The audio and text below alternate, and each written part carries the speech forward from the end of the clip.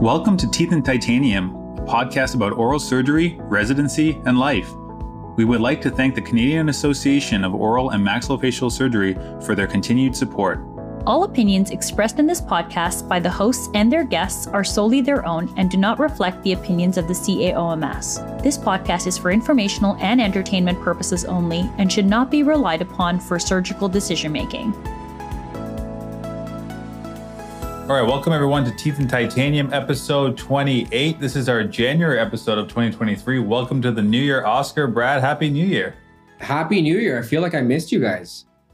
It has been a while because, I took paternity leave for the December episode. That's a completely valid reason to take paternity leave. Well, it's funny because people probably think, what's one episode going to make a difference? Why can't you just do like an episode? Like, how much time does it really take? But even taking 1 month off, it just makes the world of a difference. Brad didn't even know how to set up his account today. He couldn't even figure out how to record. He couldn't log into the computer. Yeah. And I will say, to try to get us onto this meeting was the hardest we've had in a long time. It was hard. I feel how many Zoom links did we go through? I think 5. Yeah. I mean, it was a nice month off. Obviously, paternity leave does imply the baby arrives. So I'm happy to say baby number 2 did arrive. His name is Xander. So he came on November 25th.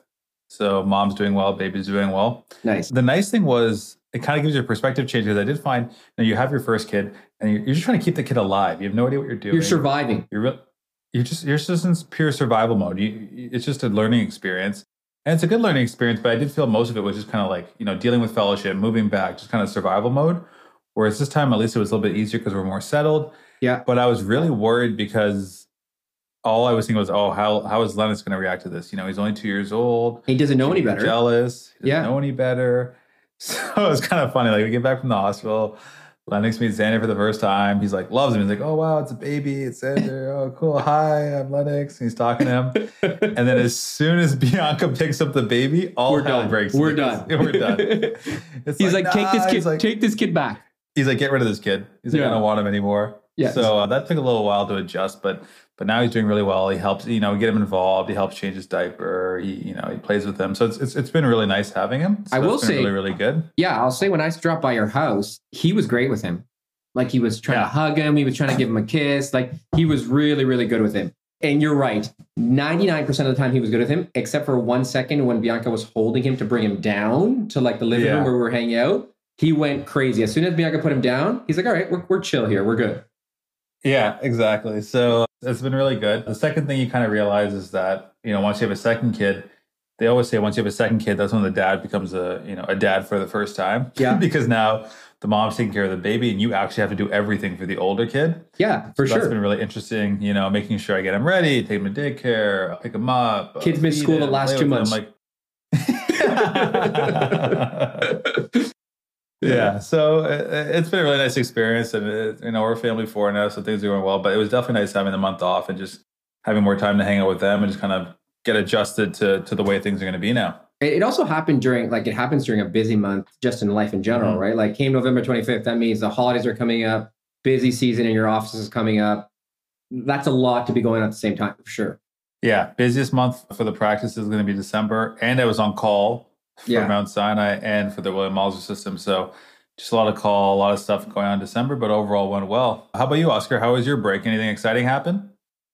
So break was great. Honestly, can't really complain. Lots of time with family, which is amazing and stressful and busy at the same time. But this time was a little bit probably more special than usual because we're finally able to tell our families that we're expecting our number 1 baby so far. Yeah, big clap. Yeah.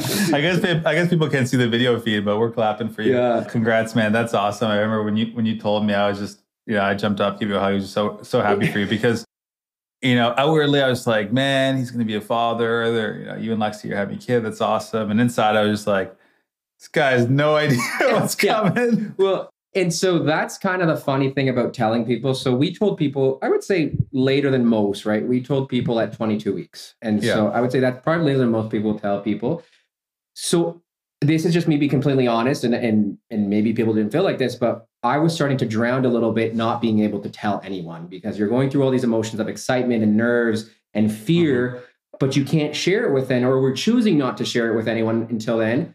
So you're like, are these normal?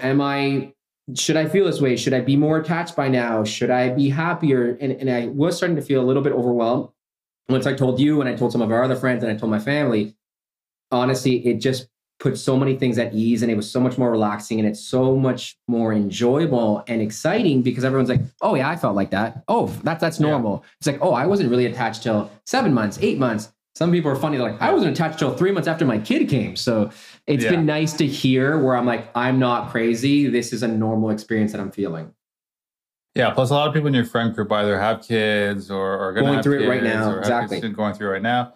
So you kind of have a lot of people that went through it. And not to sound lame or anything, but it is just totally different. Like once you have kids, like your life changes. Yeah. And it's true that only other people that have kids can relate, because there's all these things that you go through or that you have to deal with that you just never even thought of before. Like it wasn't even a concept in your mind. So I do find having a second kid is a little bit easier because you know what to expect and you know kind of what you're going through. It's just busier, but definitely the first kid is like a whirlwind and a lot of asking questions and just kind of winging it in survival mode. And so I think that's one of our, not maybe Lexi, because she was always been excited. She wanted to have kids so bad. So it's very, very exciting and she's just ready for it. For me, it's more, you don't control anything. And that's my fear, right? Like most of our lives, we've all accomplished a lot, but we've all been in control of that and the next step and what you're going to do next. And you don't control that right now. You kind of just try to survive. Especially as type A people, and especially as people in professions where we pretty much spend our entire day trying to control minutia. Yeah. We're dealing with millimeters. We're dealing with tiny incisions. We're dealing with a small area of the body. Like our entire life is dedicated to minute details, implants, really trying to get everything perfect. And then you enter this world where you can't control anything. Yeah, exactly. So I'm retiring and just going to be at stay-at-home dad. Nice. Listen, a lot of people are looking for dental assistants. If you want to sign up to be assist us. Market is crazy, and honestly, hygienists too. If the hourly wage is right, I might just do it. You never know. Definitely. Well, congrats, man. That's awesome. Congrats to both of you, and definitely exciting. And the listeners will kind of follow along. We'll get to see how it goes for you. Similar to how people kind of went on my journey when I was having one and now 2 kids. So now you're kind of going to go through that. So that's pretty nice. Yeah, I was kind of the boring one where my life was like, okay, there's nothing really big happening. This guy's like, I'm graduating, I'm buying a house, I'm doing all these things. I'm like, yeah, my day just goes day to day. Now it's like, now my life will be upside down for a little bit. Yeah, for sure. Do you know if you're having a boy or a girl yet? No, we're going to find out in 2 weeks. 2 weeks? Yeah, awesome. So we're doing one last big trip. And we're going to find out on our trip. Oh, nice. That's awesome. Where are you going for your trip? South Africa. Wow, I didn't know this. Yeah, hey, don't tell Fritz. Yeah, I should ask Fritz because usually where I'm traveling. This is like you actually didn't know this time. Yeah, so we're going to South Africa. Oh, nice. That's awesome. Yeah, it's good to do a nice final trip while you can. Yeah. And Fritz is actually from South Africa, so he can give you some tips. Yeah, I am. You know what? As soon as we're done this, I'm going to text him. Yeah, for sure. He might be like, oh, is that Wendell going with you too? Yeah. It's like, no, he's not. He's not. He's working. He's working every day. All right, moving on. Now let's jump into some other topics and maybe we'll start our current event segment.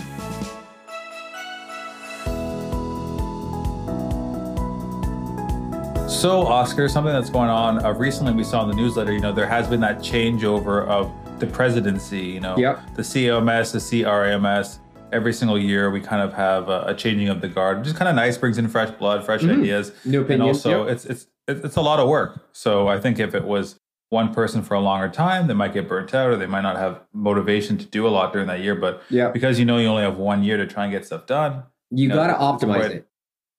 Yeah.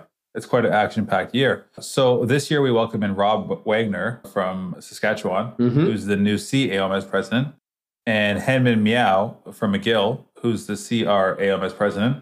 And one thing we like to do is to reach out to the new leadership to figure out, what are their goals for the year? How are things going? So we do have Brad, who's going to reach out to them and maybe even get us some audio from them if possible. And we'll talk about that maybe on a future episode. Because it is nice to hear, like you said, what their plan is, because they really only have 1 year to implement their vision or try to get something done in that 1 year. So it'll be nice to see what they're thinking. Oscar, another question I had for you is, are you a big breakfast guy? Some people they prefer one meal of the day and breakfast, lunch, dinner. Where do you fall in that? I don't eat breakfast or lunch, so I would absolutely not fall into that. Is that a recent thing because like intermittent fasting you're doing, or have you always been that way? Honestly, I never liked breakfast even growing up. And then like in residency, I like sleep more than anything. So I'd be like, I'm going to wake up as late as possible so that I can get to the place like on time, but not have to do anything extra. So that meant not eating breakfast. Really in residency, you're busy. Like I didn't really focus on lunch. So I would go home and eat dinner. And then I got used to that. So I've still been doing that. It's funny you asked this question though, because lately I've been trying to say, okay, let's implement breakfast because there's no need for that anymore now that I'm out and not a resident. But still, most days I'm probably just eating dinner. And you don't find that you get hungry in the morning or during the day in the middle of cases, things like that? No, I don't, except for like, let's say I'm doing 2 weeks where I'm like, oh, I'm having breakfast and then I go back to my old habits. Then I'll get a bit hungry because I got used to those 2 weeks. But on most days, no, I'm not hungry at all. And I would say the opposite happens to me sometimes because I'm not used to eating in the middle of the day. So when I eat lunch, I'm really tired the rest of the day. Really tired after? Yeah, okay. So I would say I want to start implementing eating breakfast, but no, I don't. It's not a big deal for me, except on the weekends because I love brunch. Oh, so you do it on the weekends? Weekends different? Yeah. Weekends are different. We get up and we go out for brunch with Lex. So yeah, love that. Nice. And then what about when you travel? Are you still doing the no eating? No. Or you kind of want to experience the food and the culture? Yeah, exactly. No. When I'm traveling, I eat everything. 3 meals a day. 3 meals a day. Okay, cool. So, I mean, I'm also a 3 meals a day type guy, breakfast, lunch, dinner. I don't really enjoy breakfast. I really just eat it because I find I get hungry really early on in the morning if I don't, especially during cases and things like that. Lunch and dinner I always enjoy. But the reason I bring this up is one of the funny things, I always talk about Lennox growing up, and now that he's older, you can kind of give him like breakfast food, and obviously you can give him the cereals and stuff like that. But now it's to the level where I'll say, Lennox, what do you want for breakfast? And he'll be like, waffles. Like, it's like funny stuff like that. Yeah. So avocado toast. It's like, Lennox, come on. That's awesome. Yeah, so it's nice. It's easy, pancakes, obviously, eggs, stuff like that. A little bit work, like very minimal work, but a little bit more. But waffles is so easy. You just pop them in, you give it to him. But one funny thing I noticed is now, and I don't know how kids become conditioned to this. I don't know how they figure it out, but already he knows he wants waffles because waffles means he gets syrup. Yeah. Like waffles is just a means to the end. So. Yeah, like I wouldn't eat a waffle without syrup. Like, what's the point of it? Me neither, but I don't know how he's figured this out already. I don't know if it's by watching us or just because we give it to him with syrup. But basically, he'll say, I want waffles, and then he'll say, more syrup. And sometimes I've caught him where he's like picking up the waffle and licking the syrup, but not actually biting the waffle. So he's having syrup with waffles, not waffles with syrup. Yeah. That's amazing. Yeah. And it got my mind thinking because, we're in Canada. We have a lot of international listeners, but one of the things Canada's famous for is maple syrup. Yeah. Like we have the 100% pure maple syrup. And then, you have this fake stuff at the convenience store, which growing up for me was always Aunt Jemima syrup. Yeah, that's what I grew up with, though. It's my favorite. I love it. I actually prefer that. Yeah, I prefer that to the Canadian stuff. And I can't say that in my house because like my wife's from a small town, Pembroke, which is like they're huge on like maple syrup type things. And she's like, you're eating that? I'm like, this is like the best thing you could have. It's the best thing. Yeah. Oh, I love it. And they're like, oh, it's not real. It's synthetic. I said, I love this syrup. Give me all the synthetic stuff. I don't want the... In fact, when I find it's 100% pure, I hate the taste. Oh, yeah. Yeah. Like, so I don't hate the taste, but I prefer Aunt Jemima. Like, I prefer the completely processed, and everyone's going to be like, you're disgusting, because my wife tells me all the time. I got another question. Is your syrup in the fridge or in the cabinet? Cabinet. Yours is in the fridge? Mine's in the fridge. Because you like it cold? Yeah. Oh, okay. My wife also thought that was weird, too. She's like, why is it in the fridge? I'm like, you keep yours in the cabinet. I'll keep mine in the fridge. I've never tried in the fridge before. Maybe I'll have to give that a shot. And did you know there's like a maple syrup monopoly? Like a little... Like kind of like the monopoly. They're in Quebec, I watched that. Ontario. It's in Quebec. Yeah, there's a Netflix episode on that. I think it's called Rotten, and it's called Maple Syrup. Yeah, like I was listening to a podcast on the drive to Pembroke, over holidays, and I was like, "There's a monopoly of maple. There's a maple syrup cartel. Yes, there is. It's so crazy. Price fixing is barrel storage. It's nuts. Yeah. And the other thing that kind of made me laugh was at the grocery store. We ran Aunt Jemima, so you go to buy more. But now it's no longer called Aunt Jemima. It's called like the Pearl Milling Company. Have you seen that? I didn't know that. Yeah, so they changed the name of Aunt Jemima, Uncle Ben's, a bunch of different products. And now they all have kind of more generic names, I guess. So now when you go to buy it, it's the same label. Everything looks the same, but now it says Pearl Milling Company. The funny part is if you look in the bottom right, it says same great taste as Aunt Jemima because it's the same thing. Like they literally, all they did is just change the name. Change the name. Everything else is the same. But I feel like growing up, it was nice. You grow up with Aunt Jemima, you know the syrup, you know what it means. Now it's like, what a Pearl Milling Company. You don't know what you're eating. Yeah, I know. Like, you know what? I'm switching to the completely organic now. You're out. You're done. Yeah, I'm done. Another thing I noticed that was kind of just annoying me on the internet now is sometimes I feel like policies come into effect and they're trying to make things more secure, make things more private. And that's a good thing overall. But sometimes we go too far. And there's two things that are really bothering me. One is these passwords. These passwords, you used to just, make a password and you were good to go. Nowadays, you need to create some kind of, algorithm to figure out what sequence of letters. to like say a password. And the one where your iPhone suggests, I'm like, oh my God. If someone stole my iPhone, I'd never get back into that account because I would never remember that. It's like upside down X times 3 divided by 6 Y. It's like, what? What is, I agree. I think the passwords are getting out of control. And even that you can deal with because you just, everyone does the same thing. You capitalize the first letter, you add a 1, and then you add an exclamation mark. Yeah. So that's your new password, right? Pretty much just broke into all my accounts already. Yeah. But the problem, and now it's becoming the new thing is, having these complex passwords is enough. Now we have to do MFA, multi-factor authentication. Oh. We need to send your phone a buzz. You need to download an app. You need to it's just getting too much, Oscar. Yeah. No one's trying to log in to my account to do this stuff. I don't have that many important things. I'm like, you know what? I'll let you log in. There's nothing to steal from me.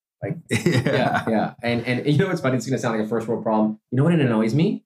When it asks me for that, I'm in another country, so I don't have access to text sometimes. And I'm like, I can't authenticate it. It's me. I can't. And you're like, do I turn off airplane mode and pay the $20 roaming fee just for this one multi-factor authentication? Man. So annoying. Yeah, definitely first world problems, but definitely things we can relate to. Yeah. But the most recent one that I've seen now is everyone got all mad that all these internets are stealing your preferences, your data, what you're shopping for. So what's the solution? Oh, they're storing all of these things called cookies.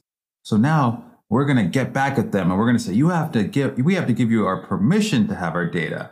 But now it's like on every single website you go to, this massive warning thing pops up. You can't see the website yet. And you either have to do select individual preferences or accept all cookies. And come on, we all just hit accept.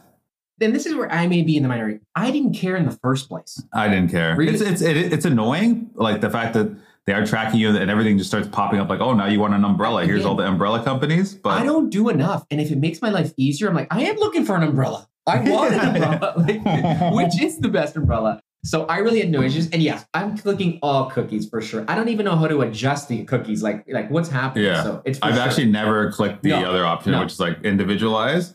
I hit accept all, and it's just becoming too much because it's like every single website now you got to do accept all cookies, and you got to do multi-factor authentication, and you're just trying to do a quick thing. So that was one thing I noticed is kind of where the internet's maybe going a little bit far.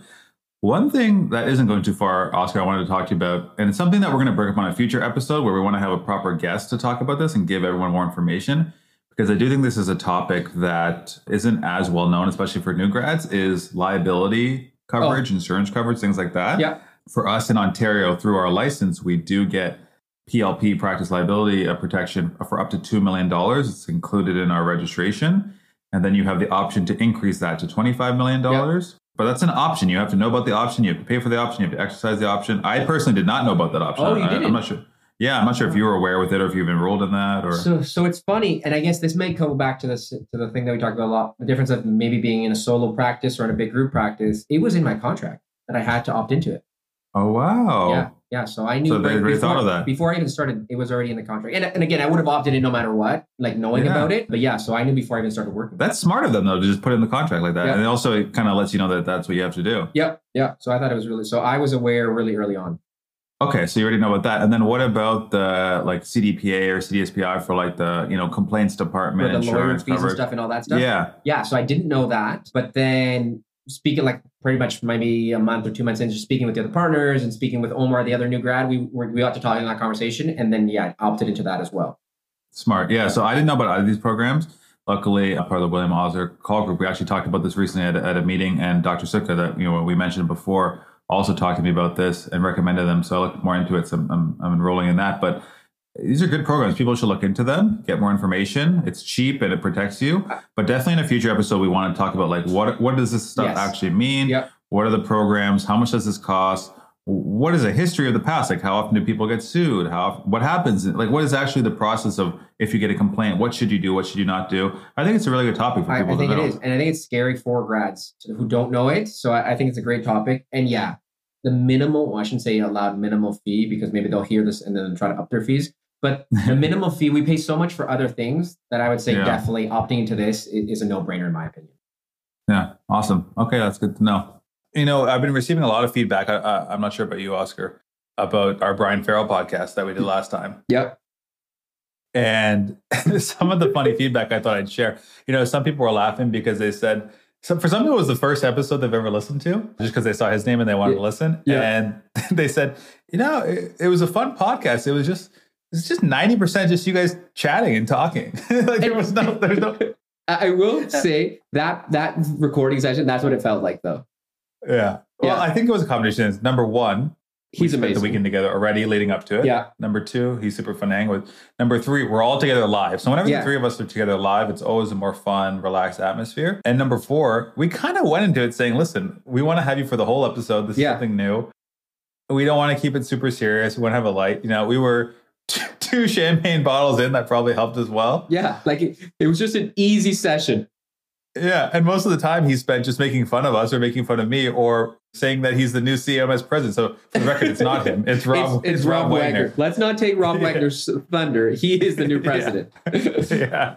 Public service announcement. Another funny thing is I sent it to, once the episode came out, it was shared amongst the Carolina people, and it reached his assistant, Ellie, who obviously, he talks about in his lectures. He talked about on the podcast, his main assistant's Ellie, and he always has Ellie, and she sees all his patients. Yeah. She assists him in all his surgery.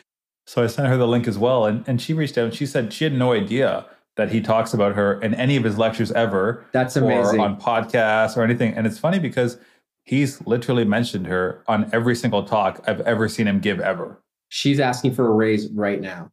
She's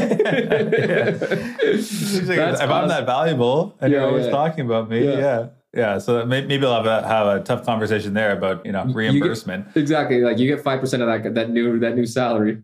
Yeah, I take what's called the headhunting fee, a finder's fee. And then you get a lot of former fellows reaching out.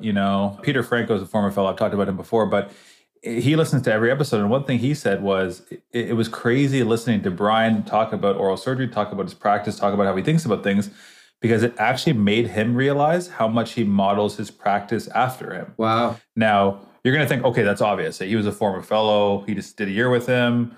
He's going to do everything like him. But the truth of the matter is, and as you know, when you go through residency, you have so many attending staff. Yep. And if you're fortunate, you go to a program where every staff is a little bit different. Yep. Sometimes a residency, it annoys you because you finally learn how to do it one way. And then you work with another staff and it's a whole new, and they want to do it a different way, different instruments, different technique, especially, some staff when they say, no, this is the only way, my way, there's no other way to do it. I think, the approach to take and the approach that I've tried to take is I'm always going to do things my way in a set way because that's how I was trained. That's how I'm comfortable. That's how I feel is the best way. Yeah. But when it comes to a resident, you pretty much just tell them, listen, when you're with me, you're going to do it my way. But once you graduate, you don't have your to decision. Copy me. No.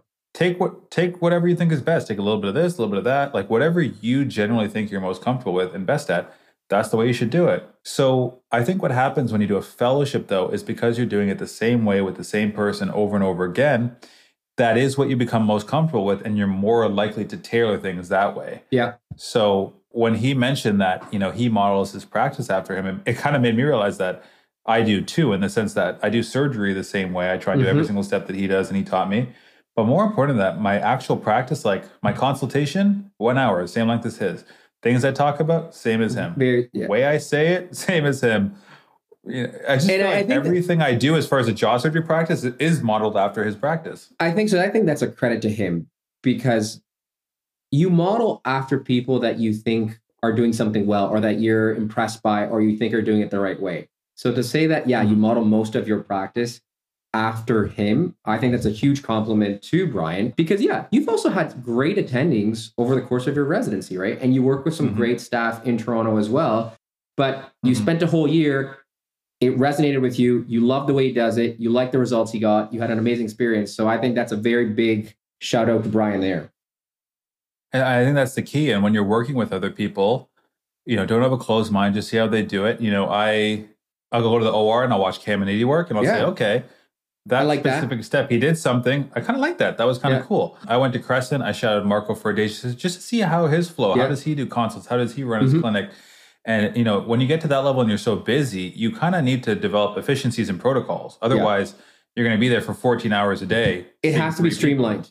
Like it kind of has to be like template and cookie cutter, which doesn't mean that you're treating the patient as a cookie cutter, but your templates have to be there or else your days are going to be too hectic. Definitely. And as I said, even though I model my consults in the way I do my jaw surgery practice after Farrell, going to watch Caminiti, I picked up some things from him, even just spending one day there. I mean, you were there at the office that day too, so we all got to hang out. That was fun. And the funny part was, you've done so many consults with Caminiti. When you're a resident, you shadow him, you hear his spiel. Everyone has that spiel. He has his spiel. But I had never heard it before. So I'm sitting there and the patient's sitting there and he's giving his spiel. And he's making his jokes. And his jokes are obviously the same jokes. But I've never heard them. You're cracking so the patient's up. laughing, and I'm cracking up. I was laughing. You're like, these are gold.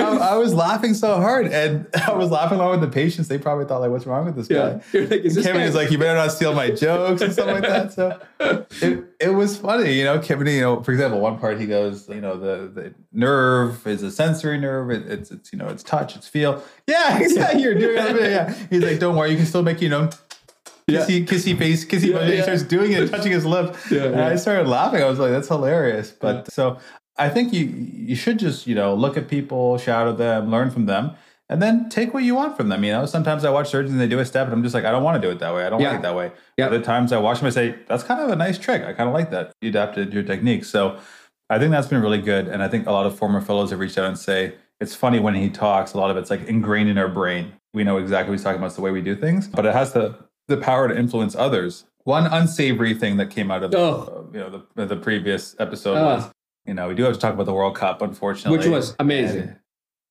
World Cup was amazing. You know what? I lied. The finals was amazing. No, listen, I have a beef with something.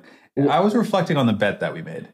Yeah. And, you know, all three of us were together. We kind of suggested this bet and we said, let's all support our countries. And, you know, you got Uruguay and Farrell got USA and I got Canada. Yeah.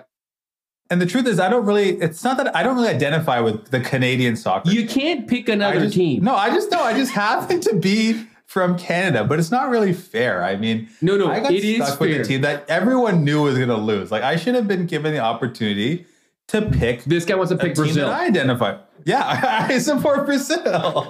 So you have two teams you can pick: Canada or India. And India? So you better pick Canada. Anyway, long story short, Brian won the bet.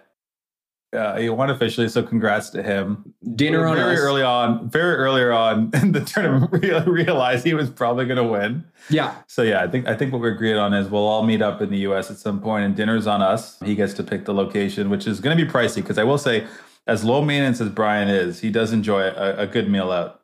But you know what? Drinks. If it's anything like our podcast, like that set recording session, we're gonna have a ton of fun. So I'm okay with it. Yeah. We're gonna have a ton of fun. It's just our wallets might hurt after. Yeah. I'm just gonna dip out early though. That's okay. It did make me think of something though.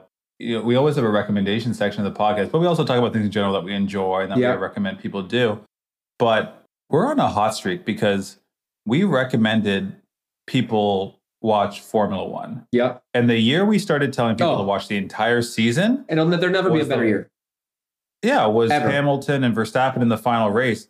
And not only the final race, but the season in general was one of the best seasons in general, the whole season.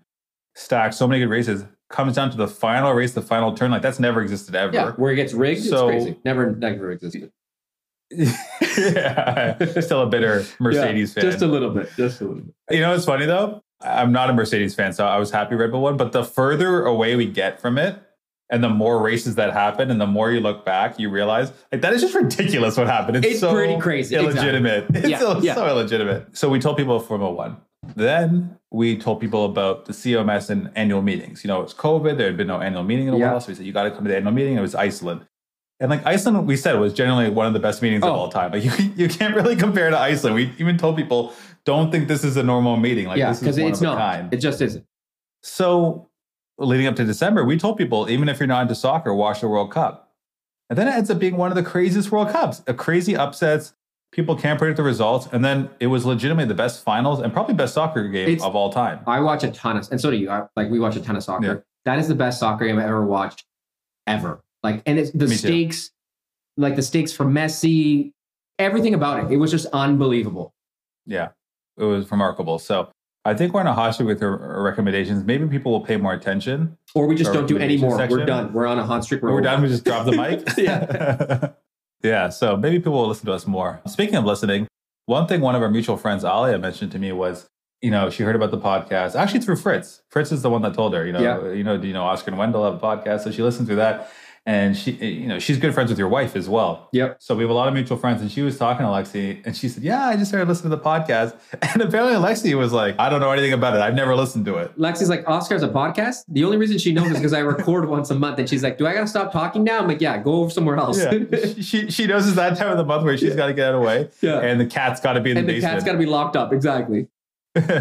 Well, it made me laugh because my wife has never listened to an episode. She has no desire to listen. I guess they figure they hear enough of us. The last thing they want to do is listen to more of us on a podcast. Yeah. She's like, I don't want to listen to your voice again. So yeah, because it's funny you say that story. Lex came home one time because they were out with Ali and Yili and they were talking about it. And Lex like, I just realized I've never really listened to your podcast. I'm like, you are the worst wife ever. And like, I'm joking. You definitely don't have to.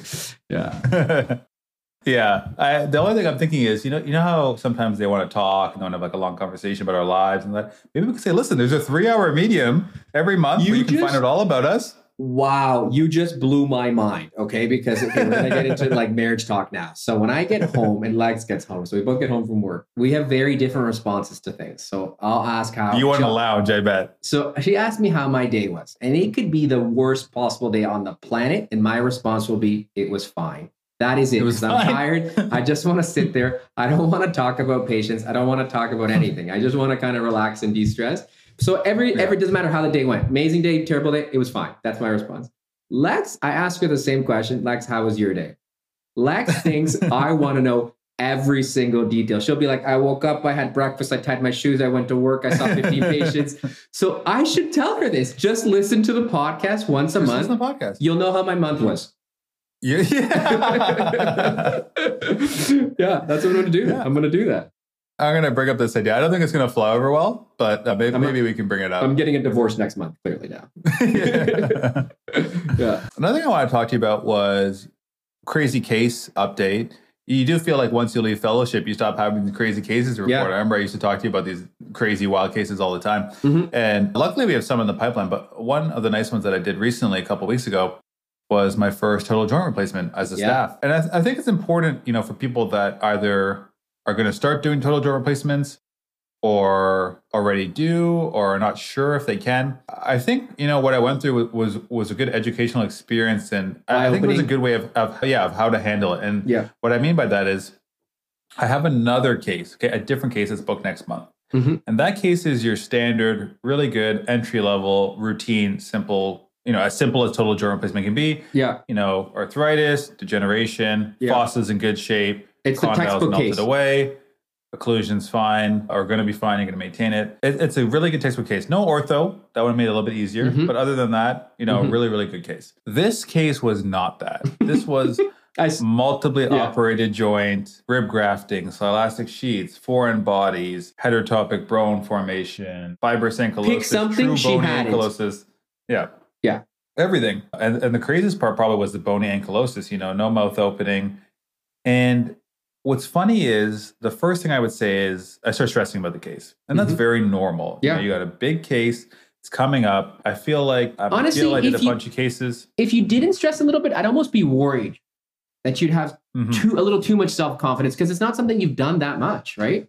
Yeah, especially as a staff level, right? I agree. At McGill, did a bunch, felt okay there, but, doing it as staff is a little different. Luckily, in my fellowship, with Nail and with Cook, did maybe 20, 25 there over the course of the year. So that really helped, build my confidence, get me going because, we would always do half the case. They would do half. So after that, I felt like, okay, I can do this for sure. Yeah. It's just a matter of finding the right case. So I think the first thing was, when it comes to stress levels, just review material, review the steps. I actually called John Nail and I said, listen, I got this case coming up. I'm just going to walk you through what I'm going to do. Let me know if I'm missing anything. Let me know if you have any tips or tricks. So I think it helps to talk to your mentors. But the second thing, and this is obviously the biggest thing I did, was no cowboy, no hero. Yeah. I'm in Toronto. I have access to like the number one TMJ person, arguably in North America and the world, like the guy, Dave Sutka. So obviously you can send him the case. You can, he can help you plan stuff like that. But I just went one step further. I said, listen, Dave, this is my first one at staff at Sinai. It's a tough case. You'll see from the images I send you. Can we find a date that works for you? And we'll both do it in the OR together. Yeah. And what's great about Dave, and you know this, is he's a super, super nice guy. Classy as you can be. Classy as you can be, a phenomenal surgeon, but like the nicest guy. He was like, let's make it work. We mapped out the ORs. We said, okay, we can do it in January. We'll try and get an early OR. We'll find a day. We'll both block it off. I'll come the whole day. And this one was a combination case. It was a Lefort and total joints plus minus a genioplasty. And what's nice is he said, send me all the links. Send me all the photos, all the x-rays, all the scans, and all the planning links. So he was on the planning session for the joints, the resection, the Lefort, like everything. Sent him all the reports after. He looked. Every time they sent an approval email, I said, I approve, but I want Dave to approve too, because he's going to know what I'm missing, right? Yeah. And it happened. They sent a fossa and a Ramus design, and he responded saying, no, something doesn't look right here. Let's jump on another session and clarify that. So we had a second session. He tweaked the design a little bit and actually paid off when it came to the surgery. So these are the little things. So I think the first educational thing I would say, our learning experience was, if you have access to mentors or experts, reach out to them. Be humble. Be humble. If they're in your city, bring them to the OR if you can. Yeah. If that's not possible, tell them to jump on the meeting. Yeah. They can plan with you online. Send them the case report if you don't want to bug them. They can look over the report, give you feedback. Like, I think it's so easy to do now in the digital age that there's no reason not to involve more people. Especially when you have people kind of like we're talking about, like a Dave Sutka, who's just classy as can be, super nice human being, super talented surgeon, just like Brian for you, right? Like if you ever needed him, he'll be there in a heartbeat. Yeah. If you have these people, don't waste it, right? Don't act like you're too good or you're too slick or you're too proud to not ask for help. It's your first case as a staff, for sure. I think that you did the smartest thing for yourself, but for your patient as well. And I will say, despite planning with him, despite getting everything ready, you're still nervous. You're getting ready for the OR. You're thinking about all these things in advance. Like for this case, for example, we did pre-op embolization, we did post-op radiation therapy, abdominal fat grafting, just everything we can to prevent, the ankylosis from coming back and heterotopic bone formation. But what's funny is I told Dave, I said, I've never worked with you before. Can we chat on the phone 2 weeks before? Honestly, you also have to think of logistic things like, what are you going to let the fellow do? Yes. What do you let the resident do? I don't want to show up there. Yeah. You're in a teaching institution, so I don't know what's normal for him for who to do what step. So I asked him, and luckily his approach is very similar to mine, which is he's hands off, but watching the whole time. So he's watching, he's hands off. And if he needs to take over or if it's a crucial step, he'll step in. So I said, listen, pretend I'm not there for the joints. I'm there. Tell me which parts you want to do. You lead the way. You're in charge. I'm really there to learn from you and to get the best result possible for the case. And he was totally on board with that. So that worked out well. But all the things that I was really stressed about leading the case, as soon as I talked to him on the phone, you could tell he had zero stress, like zero. He's done so many of these that he was telling me things that I didn't think of. He knew exactly what to do. He's just not stressed about it. It was awesome. And he's a chill guy in general. Yeah. But also, when you have that combination of a chill personality, but experience, so they know what's going into. It's next level. It's next level. Yeah. So that really helped. And another funny part of the case was, so we're doing the exposures, you're doing the resection, and for the residents, just from a sequencing point of view, total joints are one case where you always want to do mandible first, and usually one of the joints first. And there's a lot of kind of teaching around, when you go to the mouth and minimizing, cross-contamination. But just to make a long story short, we open the joints, resect the fossa, resect the condyles, free her up. All of a sudden, she's got an opening of 40. Then we closure, go to the mouth, arch bars, MMF into the intermediate splint, seal that off, open, put the fossas, put the joints, full closure, go back to the mouth. And, during all these steps, I'm learning, I'm watching Dave, normal levels of stress, things are going well. Everything went really smoothly, but tough case for sure. And then the joints are done, everything's closed, we're moving on to the Lefort. So then they said to Dave, okay, well, you can leave now if you want, you don't have to stay. And correct him. He said, no. He's like, I want to stay. I want to watch Wendell do a Lefort. I want to learn from him. Maybe there's some tips and tricks there. Yeah. So that was really cool. But once I took over and once I started doing the Lefort, like my mind level went from like hyperactive, super stressed, like totally brainless. I could do this with my eyes closed. This is just like so routine. It's funny how your mentality can shift so quickly. To things that you're comfortable with doing. Yeah. And you picked up a few pearls. You're the same surgeon, right? But it's just experience makes such a difference. It's not the skill. It's just you've done orthodontics so many times. You're like, you're not even thinking about it, which is the same thing when you call Dave and you're like, I'm nervous about this. He's like, why? Why are you nervous about this? That's all. Like you've done it so many times. Yeah. Yeah. And the nice thing is I told him, I said, I got this really tough one with you, but next month I'm on my own, but it's a more routine case. I'm actually kind of happy I did a really tough one with you first before doing the more routine one. But he even said, dude, as far as cases go, this is a really hard one. Like this is not your run-of-the-mill one. Makes you feel good. Yeah. Made me feel really good. Yeah, definitely. So shout out to Dave and thanks so much to him for his help with that case. And it was a really good case. Hopefully it turns out well. Another thing I wanted to tell you about Oscar regarding the COMS was they do have that ski and learn meeting that's coming up, but there's no point us promoting it anymore. Yeah. And we've been promoting it each episode, but there's no point because it's sold out. Yeah. And honestly, good for them. And it deserves to be sold out. It deserves to be sold out. Everyone that goes says it's an amazing meeting and it sells out every year. Like it's one of the most popular meetings of the year. It's pretty impressive. That's awesome. How's your learning going? I was about to say that. I was like, so we were trying, so you heard the first news, right? So we're pregnant. So we had bought kind of a season's pass for Blue Mountain, but not sure how much we were going to use it because as Lex gets a little bit bigger, we're doing May. She wasn't sure how much we'll be able to ski. So we were all excited to try to do it as much in the beginning, right? Like last year we started learning, or I started learning, Lex was great. I started learning in first or second week of December. We haven't been able to go. We plan to go all of December. There hasn't been enough snow. Then we're like, okay, we'll go 1st of January that weekend. Not enough snow. We're like, we'll go next weekend. Not enough snow. So it's been annoying at all. Yeah, it's been annoying in that sense. Yeah, there's been a total lack of snow. I was in the OR with Zane.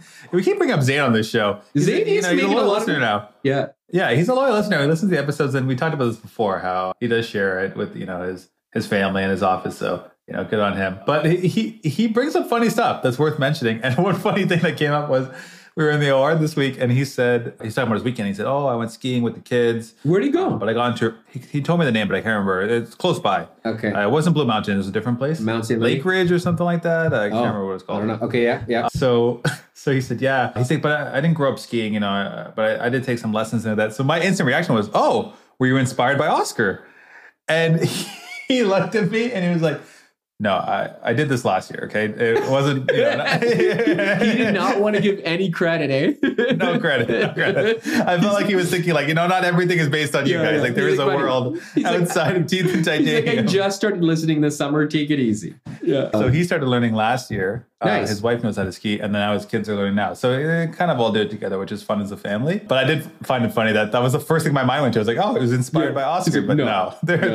There is a world outside our podcast. I will say, though, I really do hope it starts to snow a little bit soon because I'd like to go because I made progress last year and I was excited to start this year again. If we don't really get to go that much, I feel like I'm going to be back to square one exactly when I start next year again. And it's like, this is not going to be fun. Plus, you bought those fancy skis. You got to start using them. I don't know if they're actually going to be used. I'm going to be like, whatever works on. I'm like, can I get the cheap rental ones? I feel comfortable on those. Yeah. Hey, did you get snow pants yet? Yeah, now I officially have snow pants. Okay, yeah. Yeah, I have snow pants. It won't be an issue. Although I'm becoming famous for being the guy in sweatpants on these ski conferences. I don't know if it's a good fame. Infamous. Yeah, infamous. Yeah. Last thing I wanted to talk about before we get to our next segment is something kind of cool is for once we know for sure, like an upcoming episode, a topic that we want to do. Yeah. We want to do something on incorporation, the benefits of incorporation, when to incorporate, how does it work, how does it affect your taxes, what's the best way to do things. So we know that episode's down the road. We don't know when. It's not booked yet, but we know it's coming up. So we thought this would be kind of a cool experiment with our listeners to say, do you have questions about incorporation? Yeah. Are there things you've always wanted to know? So send it to us now, teethandtitaniumomfs@gmail.com. We'll create a list of these questions so that when we get to that episode, we can make sure to ask our guests because we come up with questions for our guests that we think people want to know. Yeah. And we really try and figure out, if I didn't know this person at all, what would I want to know? But this is good for all the new grads, especially. I think it's a time to be able to ask questions that they may not be able to hear somewhere else. Yep. And we're guessing as to what you would want to know. And sometimes, although we try not to take it for granted, there's a lot of things that we already know or we're so used to that we don't even think about anymore. It's being a question that we used to have back in the day. For sure. So send us an email if you have any questions about incorporation. If it's more personal and kind of related to your situation, you can always just write in the email. Please keep it anonymous. And when we read that question, we won't attribute to anyone. If you don't want it to be anonymous, then we can always give you a shout out saying it's your question. But definitely send us your questions and we can use that for an upcoming episode. All right, Oscar, that's it for current events. Let's jump into our New Year's resolutions.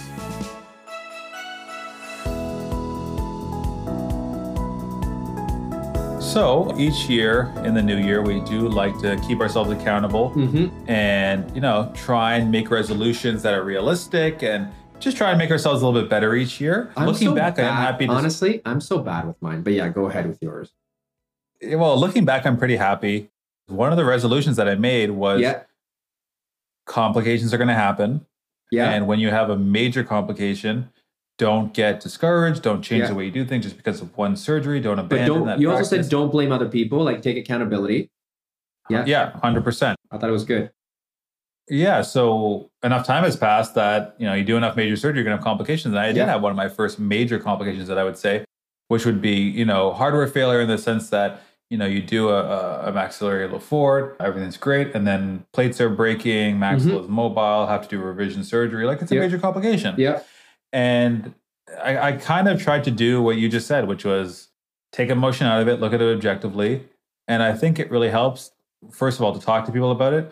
But also, once you take emotion out of it, the decisions are pretty easy. Yeah. They come in, a plate's broken, or maxilla's mobile, or the occlusion's off. You know what it is. You got to go back to the OR, redo. Yeah. Don't try these elastics and liquid diet and all this fancy stuff. You know what they need. They need a revision. They need new hardware.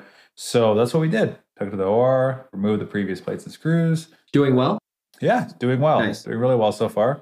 Nice. So continue to follow up and hopefully things go well. But it's been months now and things are okay so far. So that was, I would say, would be my first major complication that happened. You are good with your resolutions then. Yeah, for sure.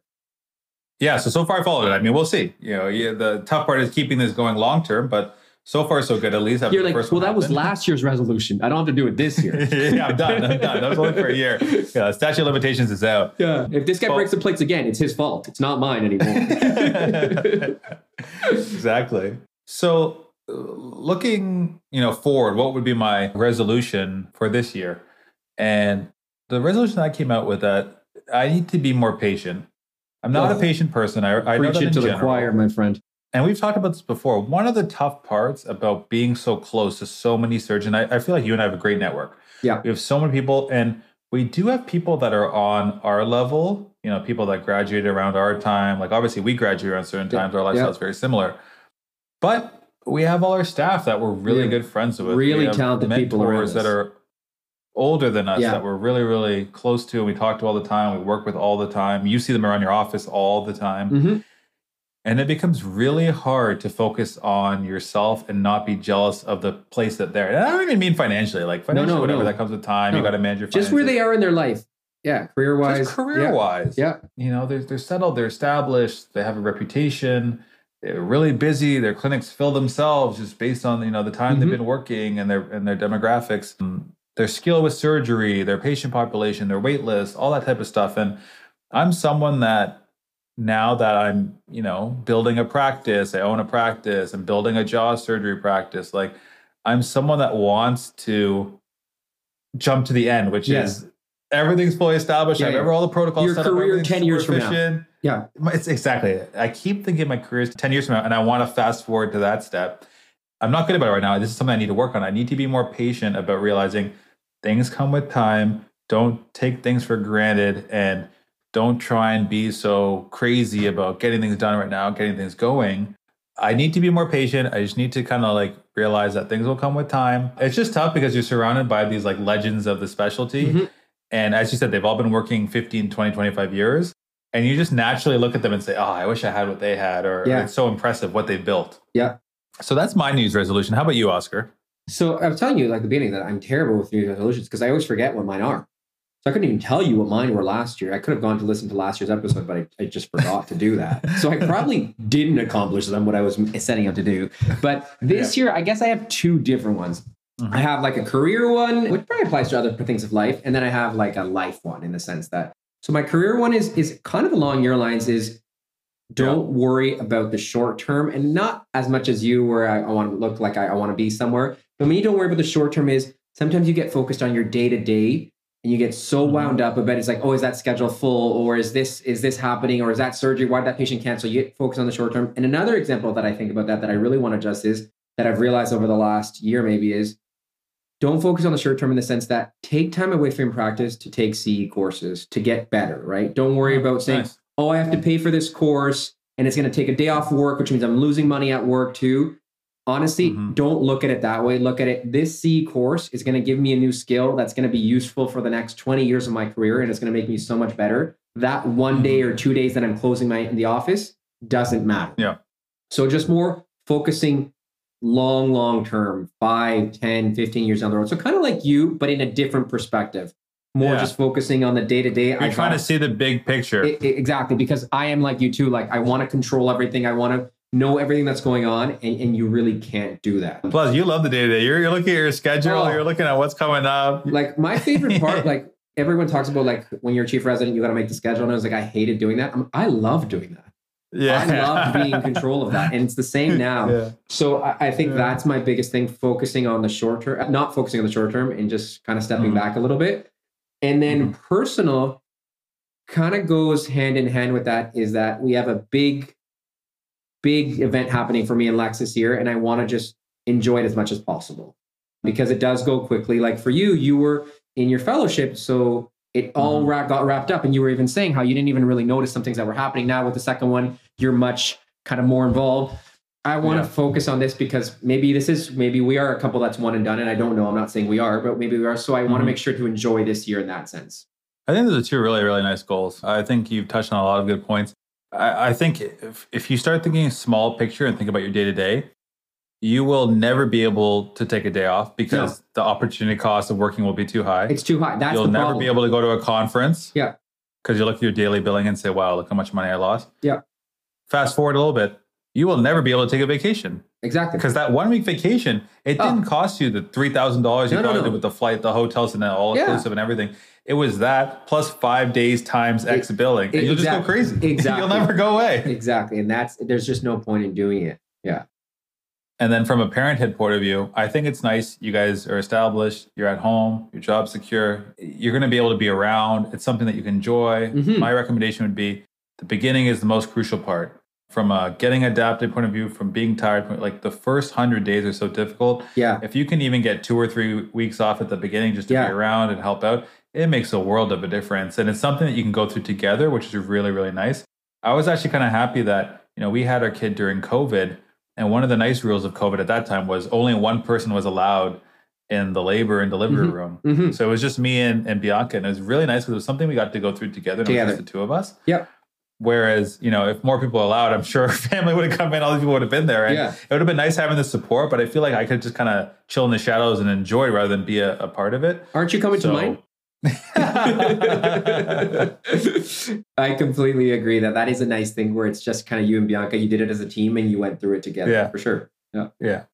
Now listen, I can hear our female listeners laughing to themselves. Yes, we did it as a team. Yes, Bianca did 99.9% of the work, but I was there for encouragement and shoulder massages. And so it's funny you say that because I'm the kind of person, I laugh whenever I say it. Like I didn't like using the term fiance. I don't really like using the term wife. Like I feel like they're funny terms, right? And so then when we say pregnant, I don't know how to say it because I'm like, we're pregnant. I'm like, well, Lex is pregnant. Like somebody's pregnant. I'm having a baby. Like I don't even know what to say half the time because I'm like, I'm not pregnant. I shouldn't take any responsibility. She's the one going through this, right? She's the one that's carrying. Well, you can take responsibility, but you don't take credit. And but it's like honestly, she's doing everything. So it's like when I say we're pregnant, I feel bad. I feel like I'm cheating the system here. I'm like, you know what? Lex is pregnant. Yeah. Going through pregnancy and then having a kid makes you realize how much you depend on and you appreciate your wife because they go through something that we could never do. No, 100%. Like there's no question. Yeah. And like if it was reversed, no kids. There's no population. It's just not happening. Yeah, like for sure. And like people ask me, they're like, oh, like how's Lex doing? Is she complaining? I'm like, no, she doesn't. I would be complaining all the time. Like I stubbed my toe. I'm like, oh, the day's done. we're done here. She's like feeling sick. She's like, no, it's okay. I'm like, wow. Yeah. Yeah. What about you, Brad? Let's bring Brad in here. We haven't heard from him in a while. Brad, you haven't been around for New Year's because this is your first. Oh, this is first one. Yeah. Yeah. Happy New Year, Brad. Any New Year's resolutions that you've thought of? Anything that you're trying to work on, either professionally, personally? Like, it'd be interesting to hear from you because you're at that kind of sweet spot where you're definitely ahead of us in your career. Yeah. How many years have you been in practice now, Brad? Coming on 10. Perfect. Wow. Yeah, coming on 10. So honestly, I feel like 10 is a good number. You're established, you're comfortable in your skills, you know what you're good at. Things don't really stress you out too much. Well, yeah, that's a good question to ask Brad. Like, we would assume that you're kind of hitting finally your sweet spot, you're getting more comfortable, things are kind of on cruise control. Do you feel that way? Have you noticed that at the 10-year mark, you're kind of getting to that zone? 100%. I used to come in every day, at the end of the day, look at the numbers, look at the business. I don't even care about that anymore because it's running itself. It works. You don't fret over it. You started to pay down the loans. The debt's not there. Mm-hmm. So it's just you get in the sweet spot of what you're doing. You're confident. Your practice is going well. Life is. We're so good. Jealous. Yeah. No, Oscar, now I want to be like Brad. It's happening to me already. I'm like, I'm jealous. Who cares about the other guys? I just want to be Brad. I want to be a producer. Like. Yeah. No, but it's a rough 10 years leading up to that. But it's all worth it. It goes so quick. Like I feel like I was just in residency the other day, and now it's like, man, I've been out of residency for so long. I'm like an old guy doesn't, know what the new hip stuff is. It's crazy, Brad. Like until you said 10 years, like I don't know why I associated. Like I knew you were ahead of us, but I was gonna say like maybe 7. When you it's crazy. You've been out for a while now. Good for you. Yeah. And that's so awesome. I guess for me, I always look at something professionally and then personally. Mm-hmm. So along with you guys, I think patience it's so hard to do, just to be patient with life, patient with this, but, just to sit back. And I think the nice thing about being 10 years out is you can kind of sit back and just enjoy the process. If your schedule's not full, you take that opportunity to maybe get something else done in the office, hang out with your staff a little bit more, and you're not fretting like, oh my God, we're not paying the bills. That stuff just kind of flows right off of you. Kind of personal wise, I'm going to go with my resolution of last year, which is to learn French, which is why I'm in the United States. So I'm past probably the beginner level and moving on to hopefully being able to speak French eventually. But it comes down to I have a niece that was born, and my niece only speaks French up in Montreal. So I want to talk to her. So I have no idea what she says. It's funny you say that because getting back to kind of our other news, Lexi's resolution is to learn Spanish because my family is South American and at home, all we really speak is Spanish, right? Like my mom is definitely more comfortable in Spanish. My dad is more comfortable in Spanish. So one of Lexi's goals is, and one of my goals when we do have a kid, hopefully everything goes well, is that they do speak Spanish. So that's one of Lexi's goals too. Nice. So French, how hard are you finding it? I lived in Montreal for 5 years. So, I mean, I could so did that speak guy. A little bit at work. Yeah, I mean, my French was so bad, people wanted to speak English. And like, what's in our language? Like in the middle of the night. You walk in the room, Brad, to the trauma bay. Bonjour. Sorry, you say hello, and they say bonjour, and then you say bonjour, and then you start speaking French, and then they just go, it's okay, I speak English too. And then you're like, bonjour. But I mean, in McGill, you come in the middle of the night and do a consult, you try to talk to someone, they're like, yeah, I don't have a clue what you're saying. Like, it's such a tough situation, because if you're a resident, you want to be able to speak to your patient, but there's just no communication. That's hard. That's hard. Yeah, that was one of the tougher parts. Yeah. I would say that's a pretty awesome goal. And then honestly, when you learn French, like a lot of other languages become easy. Like Spanish is not just because I speak it and I learned it first. It is a very easy language to learn. And especially if you know Portuguese. No, honestly, it's I took 4 years in high school, not a lick, man. No way. I cannot believe that. Honestly, because English has got like a silent letters everywhere. It's like they're trying to purposely trick you. Spanish is like, if it's written that way, you're going to read it that way. Yeah, apparently English is like one of the hardest languages. English is crazy. Letters just don't make sense. Like, what is that? Why are there so many silent letters? And if you put multiple letters together, you get a completely different sound. It doesn't make, it's just too crazy. All right, Brad. Well, those are some good resolutions. Now that you're, officially on the New Year's resolutions with us, we can track you as well and make sure we hold you. Next January, our episode will be exclusively in French. From Brad's part. Yeah, for Brad's part, you're only allowed to speak French. All right, that wraps up our New Year's resolution segment. Let's move on to our mailbox.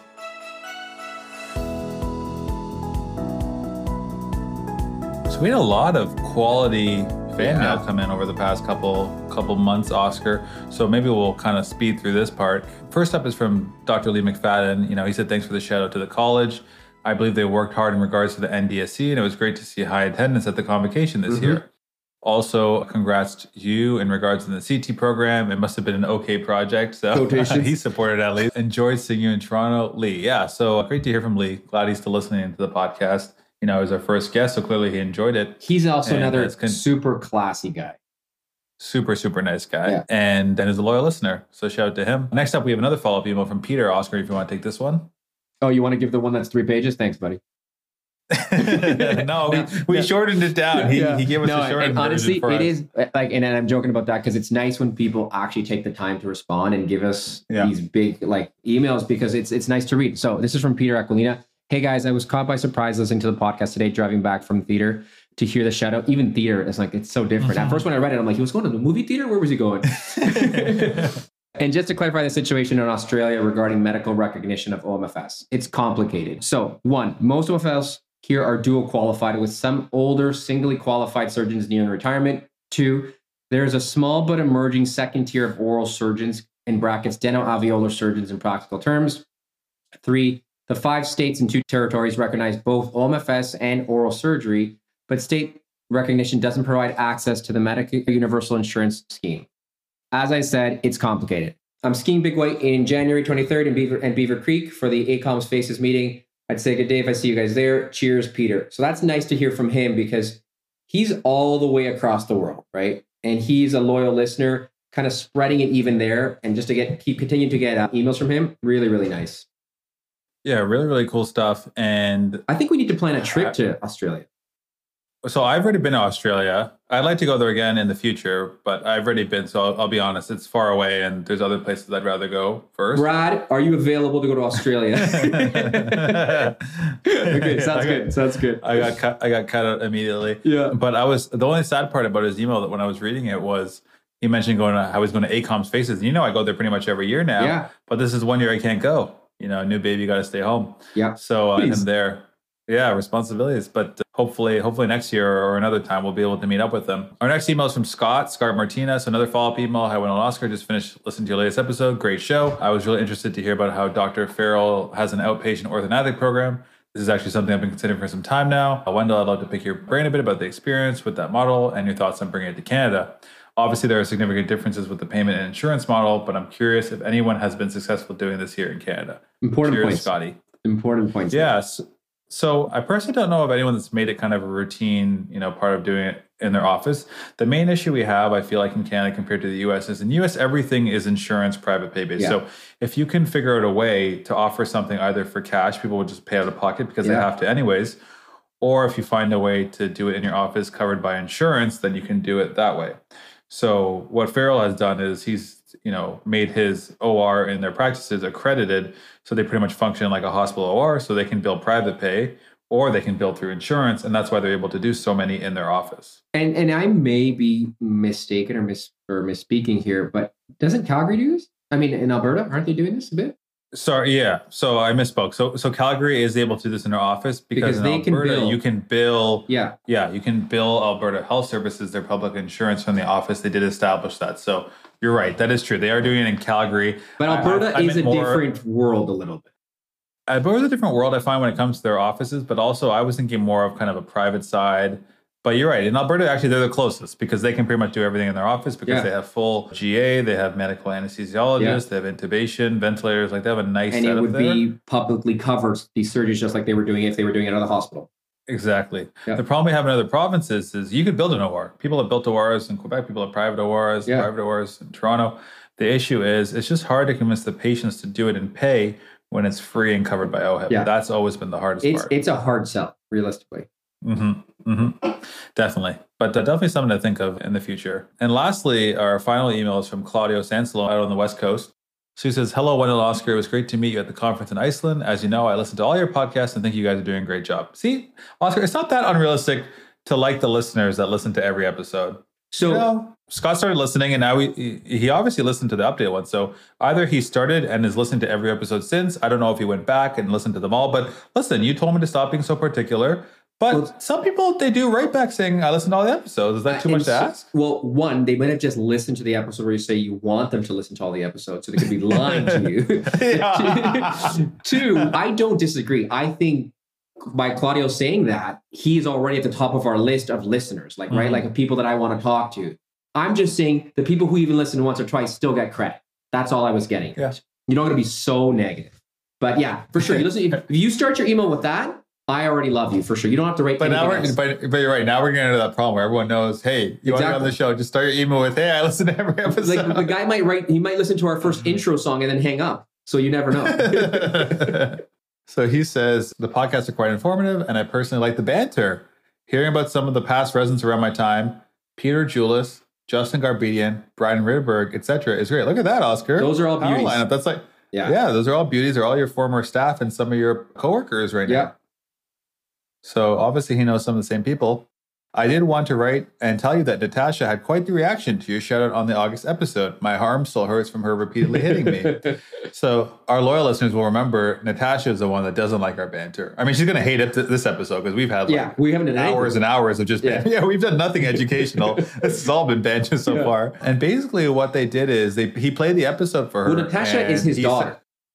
Oh, sorry. Yeah. Natasha's his daughter. Yeah. So when he was playing the episode, his wife was there and she recorded his daughter's reaction. And he sent us a video and we were just listening to it and watching it multiple times. It's honestly, it made me love the fact that we do this show. Like, you see a West Coast oral surgeon hanging out with this family, and to see his daughter's reaction, like she was freaking out. She couldn't believe it. She thought that maybe he had set her up and he had done it. It was so funny. And it was so raw that moment, right? Like it wasn't staged. Yeah. It was so nice to see. Yeah. Yeah. And obviously, we can't share the video, especially on a podcast, but what I would say is they're hanging out and she's just texting on her phone, typical teenager, on her phone, probably on social media. More important things to do. And then just play the episode. And all of a sudden she hears her name and then she hears that segment of us saying, she's complaining about calling her out. And she just starts losing it. She's laughing. She's running around. She's blaming her dad. She's hitting her dad.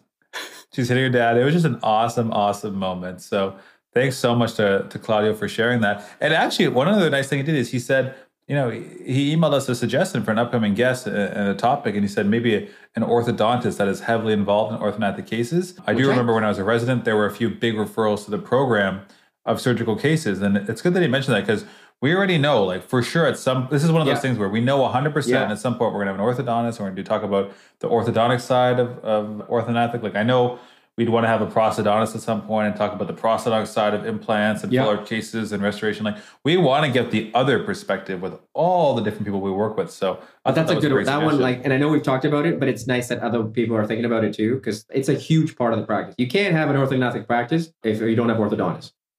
Yeah, for sure. So thanks again to Claudio for reaching out. It was great hearing from him. All right. Well, that concludes our fan mail. With that being said, let's move on to our resident reminder section.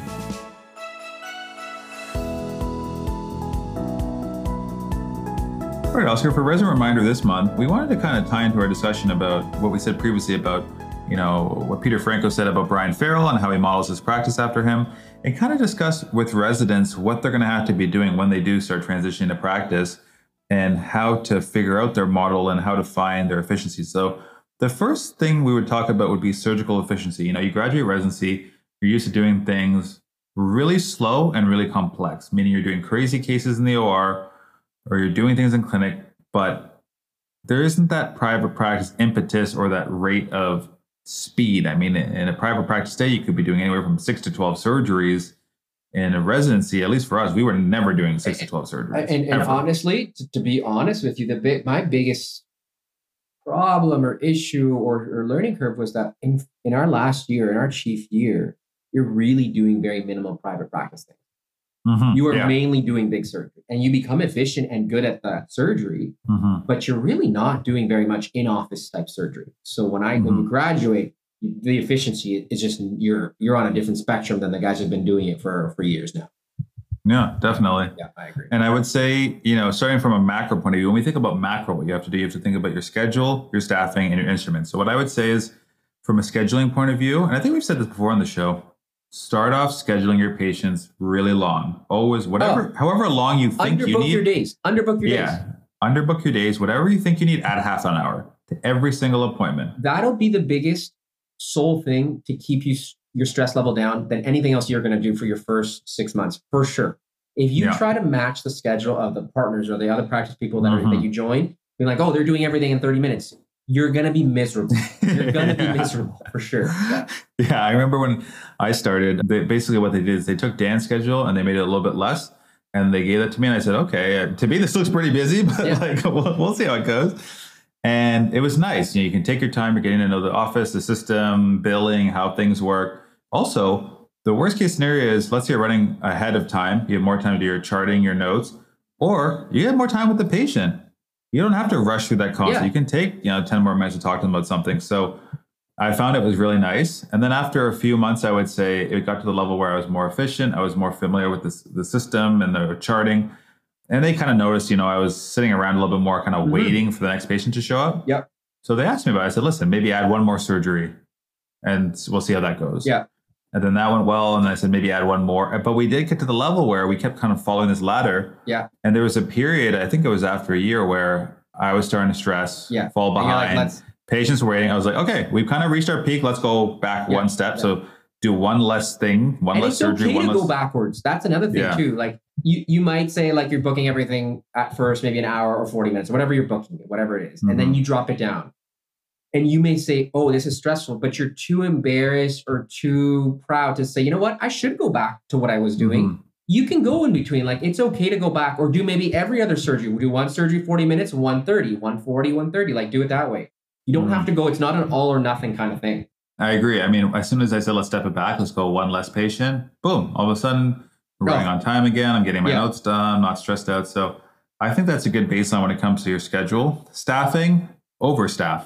Yes. Whatever staff you think you need, take one more staff. Yeah. Because and that's hard when you don't own the office, though. That's a little harder if you don't own it. Well, that's one thing I was going to say is that's going to come a little bit later in our differing experiences.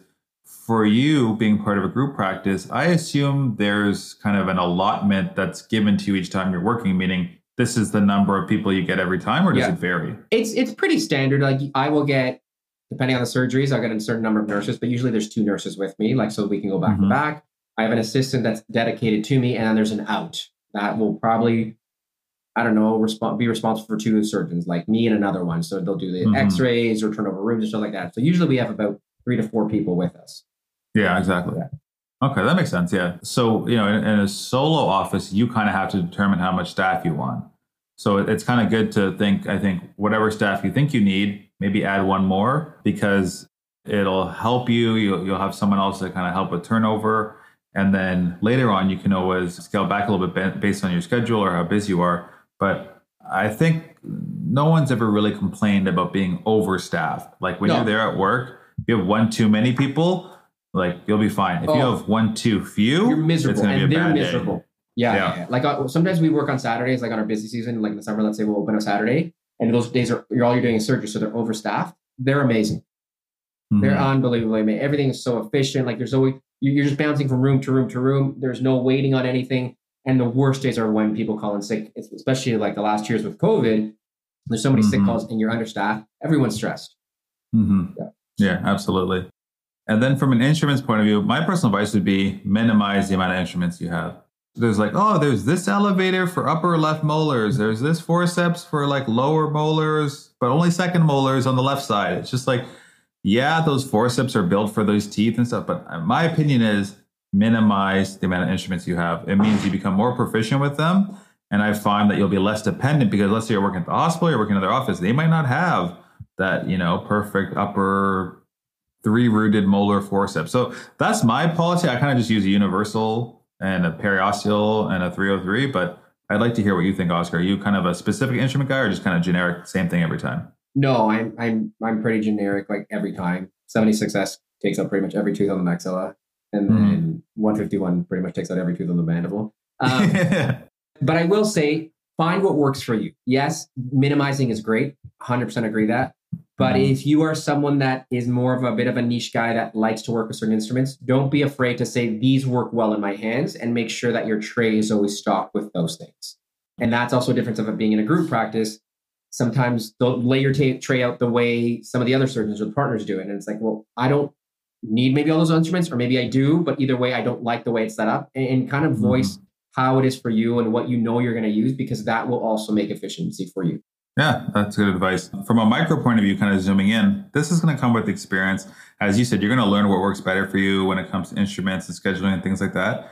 One thing I would say is it's very important to prepare your staff and also kind of figure out how you like your flow to go. And I'm going to give a very small example, but that's the point of micro. These are the micro things.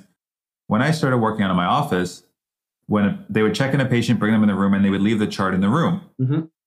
And some other surgeons do that as well, because they like to enter the room, say hi to the patient, grab the chart, review the chart, show the patient, look, I'm reading your chart. I'm actually paying attention. But I never liked it because I want to read the patient's chart outside the room. Because I want to look at the referral. I want to see what they wrote. I want to look at the imaging. I want to kind of form everything in my mind as far as what is all the information before you're walk in. Before I walk in. I don't want to walk in and seem like I'm unprepared. So I told the staff, listen, for me, we have our little cubbies outside the room. Always leave the patient's chart outside the room.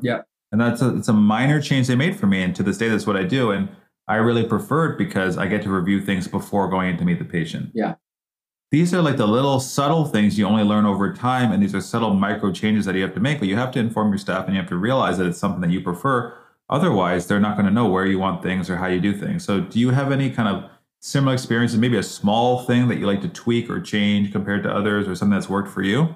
Not necessarily in that sense, because we're digital. So I'm looking at the chart on my computer, like in the doctor's lounge or doctor's office, before I even go in. Because I agree, I wouldn't be able to have the chart in the room if we were if we were not digital. I would want it outside. I'd want to know before I go in, so you can just start the conversation off with some knowledge base. I don't think there's really anything that I think that I changed from the practice or for myself that I was like, oh yeah, it was a small change, but it made a huge difference. There's nothing much. I think I work pretty similar to the other guys. So a lot of their things worked out for me.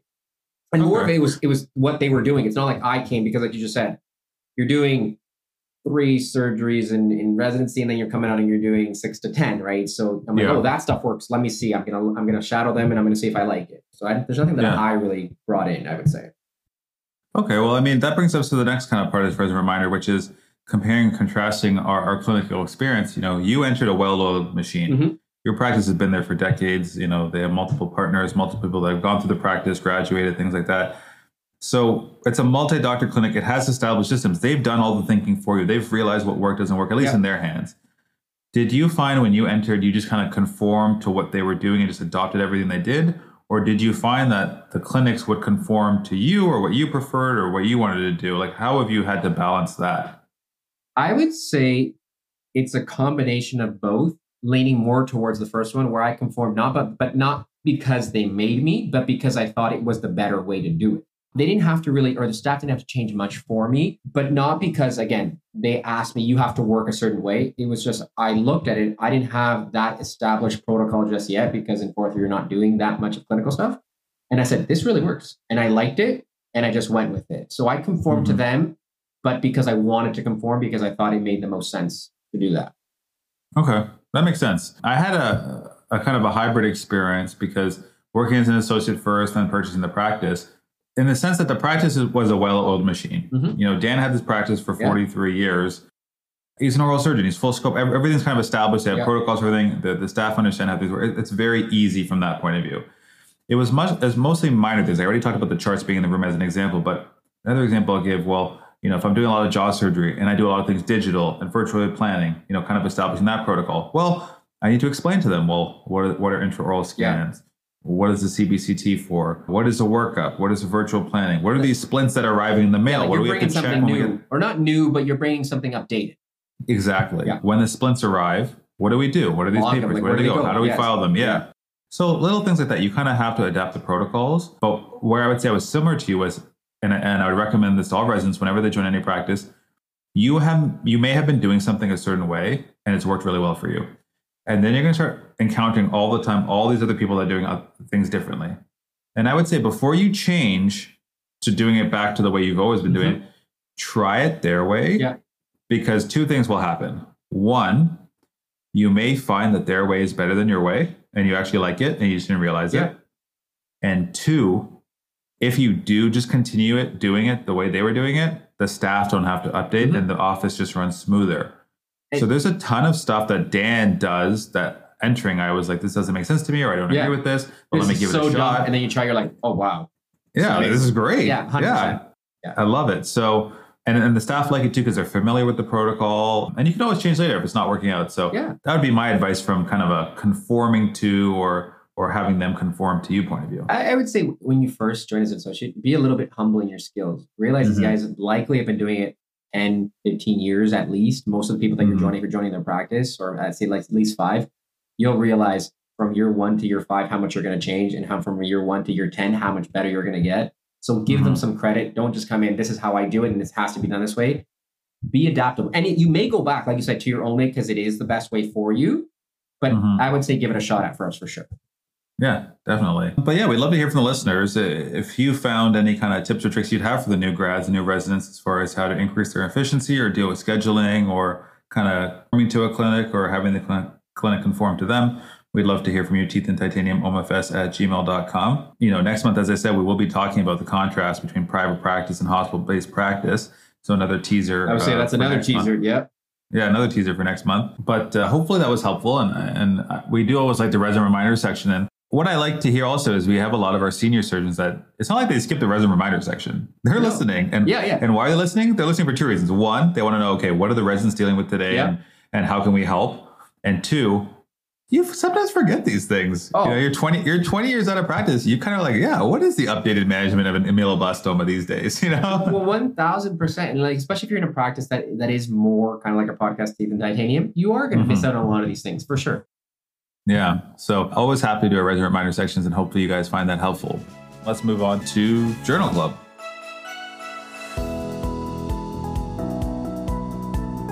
All right, Oscar, for Journal Club this month, we have an article from the JOMS called Management of Intraoperative Contamination of the Custom Total Temporomandibular Joint Prosthesis. This is by McQuinn et al. And pre-screening, it's relevant to us in our practice, It's relevant to your month. Yeah, exactly. Relevant to the month. It's a perfect article for you. Yeah. And, doing a lot of total joints at U of T, this is something you definitely want to think about. And, it's by a bunch of staff surgeons, fellows, program directors, and people from oral surgery programs. So we like that. It passed our pre-screening. I will say the topic's a little bit more of a niche one. This is not like some groundbreaking study that's, going to really change your practice from a algorithm point of view or thinking point of view about approaching cases. However, what I like about it, and I think what it forces you to do, is examine your own institution and realize, hey, if this happened, what would I actually do? It's funny. You took the words out of my mouth. I'm like you said, not groundbreaking information, but it makes you question yourself because it may be something you never thought of until you're there and you're like, oh, now what do I do? And I think this line of thinking, you can then take it from this article and apply it to the rest of your practice, meaning if I'm an orthodontic surgeon and I dropped a splint on the ground, what do I do? Yeah. If I'm doing a wisdom tooth case in my office and I take out the wrong tooth, or premolars and I take out the wrong premolar, what do I do? All these different things of like, if the worst case scenario happens, all PLP. What should I do, right? You have these algorithms in place in advance, okay? Basically what they talk about is when it comes to total joint replacements, it's becoming a progressively more and more popular treatment option, and there's an anticipated 50% increase in the amount of total joints by the year 2030. That's 7 years away. That's a lot. You're right. I actually didn't realize that was only 7. It's hard to think of, which year it is. 2030 to me sounds like it should be 30 years away, like a lifetime away. Yeah, it's for sure. 7 years away. You're right. I think the technology is improving, the customization is improving, the workflow is improving, the quality of the product is improving. I think a lot of things are leading this to become more and more of just mainstream, an operation that we can offer patients. Yeah. Also, as the patient ages, more arthritis, more degenerative changes, more probably indications for this type of procedure. So the purpose of this article was to discuss the unique complication associated with the placement of a custom TNJ prosthesis, methods of its prevention, and our algorithm for management. So basically, they jumped into a case report. We're not going to get into the details of the case report because I will be honest. The case they chose and the planning. We're going to leave it alone. Yeah, we're going to leave that part alone. I think we'll move on from that part. But we want to get to the part of the actual complication, which is the main discussion, which is basically they're doing the case, everything's going well. They've done the bilateral disectomies, they've done the resections. But after all these resections are done, their surgical team is notified that the right fossa component was mishandled and subsequently contaminated after it fell to the operating room floor. 5-second rule. Yeah. Well, what I was going to laugh about is it is funny to talk about this in the sense that as soon as any of these, sterile equipment even touch, they're off the blue drape or they touch the back of the gown or there's a hole in the glove, like it becomes such a big deal because the OR is really the epitome of a sterile environment. Now, within that, we know the mouth is clean contaminated. So as I said, let's say an orthodontic splint drops on the floor. You could argue, betadine, rinsing, flash sterilization. There's all these different things, right? But when it comes to total joint prosthesis, we know infections are devastating and sterility is huge. Sterility is probably the most important thing. So when you were doing these cases, when you were resident U of T, was that kind of drilled into you? Was that a step that you guys really worried about? Like, how did you guys handle it? Yeah. So it was like, and you've now been in the room with Dr. Suka doing one, right? So you see how everything is kind of laid out. The draping is over the top, but it's not over the top. That there's a reason for it. And when you're passing any component, it was so careful. Like, I wish people could see what I'm doing with my hands, but you have your two hands like cupped and everything is just something that you would do second nature with another instrument. When you're doing a TMJ case, you just don't. You just didn't. Yeah, for sure. And my experience was similar. So I think they handled this really well. Basically what they said is, okay, the faucet dropped, it's contaminated. We know it's contaminated. We can't pretend that didn't happen. Where do we go from here? They looked up the re-sterilization instructions because there's a protocol, based on what happens. And it's basically like, did it touch the patient yet or not? So this has not touched the patient. It's just gone from the sterile packaging to the floor, meaning it can be re-sterilized. The only thing is the sterilization process is very, very specific. And basically there's two kind of algorithms you can use, but in either way, there's an aeration portion of it that's 12 hours minimum. Because when I was looking through the protocols, I said, okay, one of them is only 1 hour, 1 hour. So maybe you can do like a flash cycle, get this going quickly, get it back in. But no, unfortunately, there is an aeration part that's at least 12 hours minimum. So overall, let's say you're going to need around 14 hours, 17 hours. So they realized that. So then what they did is they completed the side that was still sterile to completion. They closed the wound on the side that they cannot do now, the fossa on the component. And they realized that their actual institution, their hospital, does not have this gas cycle. That's what you have to use. It's in the article, ethylene oxide gas. But luckily, they found a neighboring institution. So good on them for reaching out, trying to find a solution real quick, explaining it. So they sent the component over there. They did the sterilization cycle. But the problem becomes now, what do you do with the patient? So I think basically what they decided was, admission to the ICU. I believe they kept the patient intubated, explained to the family, explained what's going on. And then they returned to the OR the next day to complete the procedure with the re-sterilized part. So I think it's a really tricky situation to navigate. I can't think of any better way they could have handled it, to be honest. I really feel like they found a way to sterilize it. They were upfront and honest with the family. You kind of have to keep the patient intubated because if you're guaranteed to do it the next day, you don't want to extubate them and then re-intubate them the next day. It's going to be a brutal intubation. I honestly think they handle it as textbook as you could for a really unfortunate situation. I think if you do it any other way, you're probably cutting some corner, to be honest, just to get it done. Exactly. And that's what I like about it is that they didn't cut corners to get things done in a more convenient or quicker fashion. Or sometimes you're going to be tempted to cut a corner to make an easier conversation with the family. You could probably say something like, we opened the packaging and it was deformed, or you can make up something. But no, just say, listen, it dropped on the floor. We don't want to use it. And a lot of people point it directly at the nurse that did it. It was a resident. It was a junior resident. And he will be meeting you in the cafeteria in an hour to discuss this with you. So I think it kind of stimulated conversation as far as, and something we could ask maybe our guest next month. I mean, no spoilers as to who our guest is, but someone that works with total joints and maybe has experienced this type of thing before, about maybe, do we have a protocol at Mount Sinai and what is the plan? Has this happened to him before? So that would be kind of interesting to know. But did you have any other takeaways from this article, Oscar? I mean, one thing I did know is that they did say the rate of prosthetic joint infection is about 1.5 to 2.7%. So it's relatively low. We want to keep it low. So you really got to follow the proper protocols. Because once you get it, it's just catastrophic, right? Like, it's such a big surgery. Again, you're probably opening it up. You're taking a prosthetic out. So you do have to just minimize it and keep it as low as possible. I thought this article, when I started reading it, I was like, this is not going to interest me that much.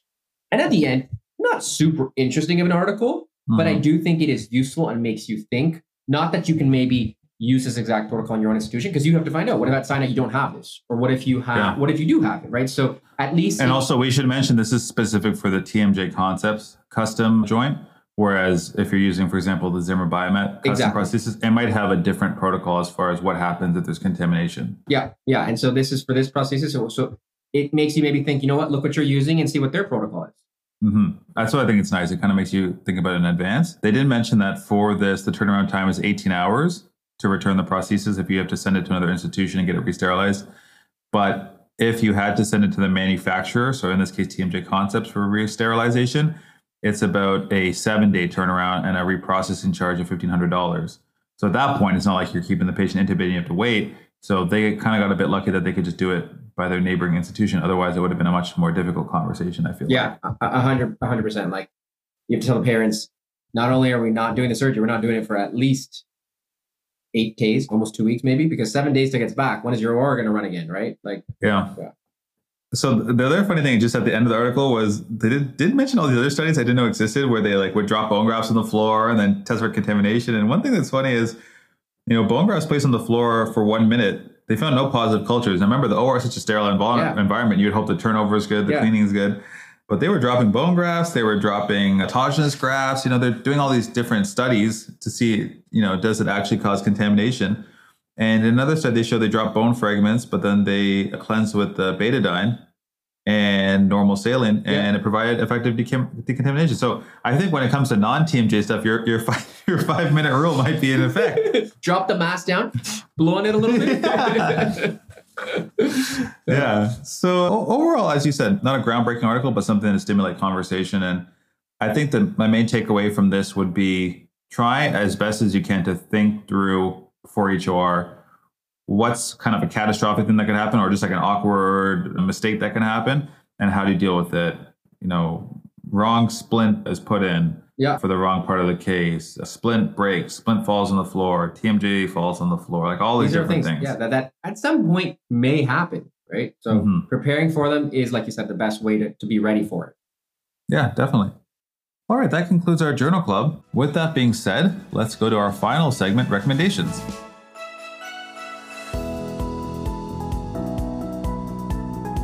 Okay, Oscar. So recommendations, I wanted to kick this off. We've talked about Zane already a lot on this podcast. I feel like, we're giving him He's getting pretty popular. Getting a monthly shout out at this point. He should be paying a stipend towards us or something. I don't know. We'll figure out something. Donations accepted here. Yeah, we accept donations. The one thing he reached out and he said that he has been reading Project Hail Mary. And obviously I love this email for many reasons. Number one, he's listened to our podcast. Number two, he's following our recommendation. Number three, he's following my recommendation. Yeah. And number four, it's a book. You know how I love recommending books? Everything about that message you love. I love it. Yeah. The only thing you had to say was, hey, I'm reading Project Hail Mary when not catching up on every single episode of Teeth and Titanium because I listened to every single one. That would have been the perfect message for you. Yeah. And one thing that he brought up that I wanted to talk to you about was he said he said, I can't get enough of it. I can't stop listening because he's doing it as an audio book. Is he reading it? So he's not reading it. It's an audiobook, I guess. Well, listen, it still counts. Audiobooks, I still count.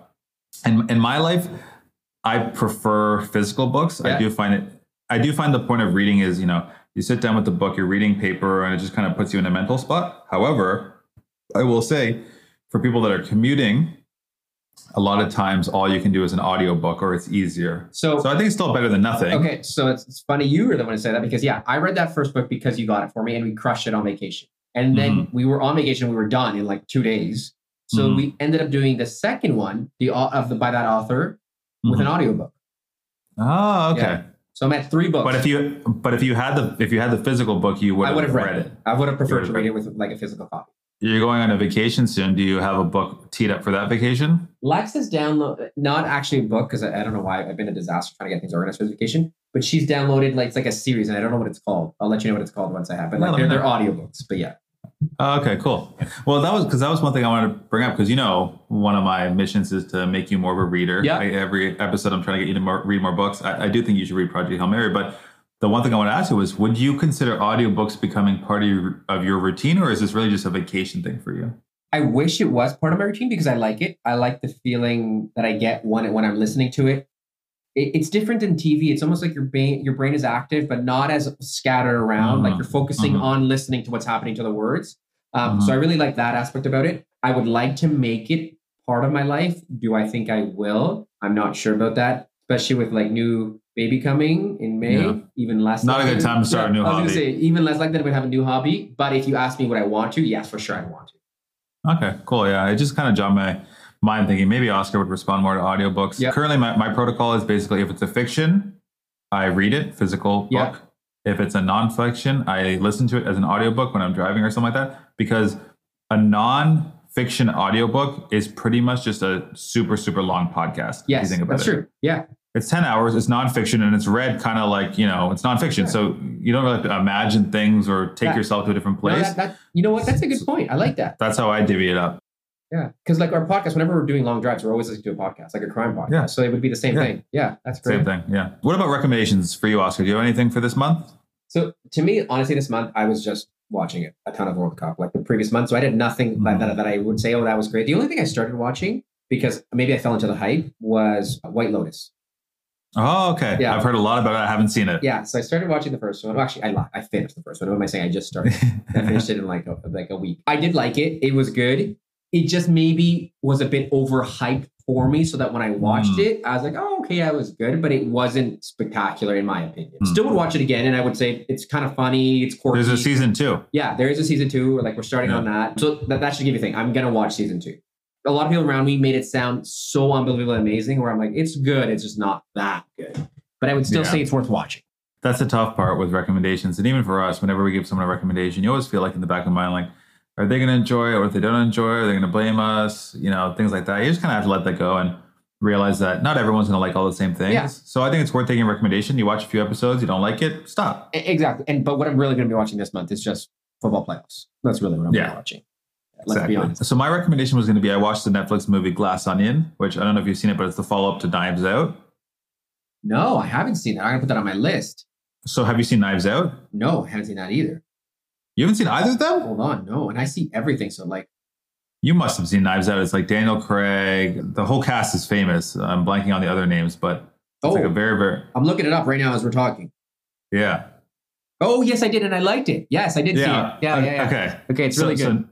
So Knives Out was really good. I really enjoyed it. Yeah. And it's a good one to watch with your spouse, too. Yeah, we watched it. Family. Yeah, it's a very like couple-friendly movie. So I watched that. So the sequel came out, which is Glass Onion, which basically it's the same... You sold me already. You don't even say anything. So it's the same Daniel Craig character, detective, just in like a new kind of mystery. So all the rest of the cast is new, but they're all famous as well. And Ed Norton is probably the most famous person there. So I love Ed Norton. So I was super pumped. I liked the first one. I will say it wasn't as good. Oh. And still worth watching? Sequels are never as good. It's worth watching, especially for you. You're about to get on like a 40-hour plane ride. Yeah. Like you got nothing better to do. Like download on your iPad and watch it for sure. It's definitely something you have to watch once and you're going to enjoy it and it's entertaining. I just didn't find it as good as the original one. And it wasn't actually Daniel Craig. I realized when you watch movies or TVs, you start to realize how important the supporting cast is as well. Because if you don't like the supporting cast, you won't really enjoy the movie as much. So I think it's worth watching. It's a very easy watch. Like you watch it in a night. It's brainless. You just watch it. It's like family fun entertainment for you and your spouse.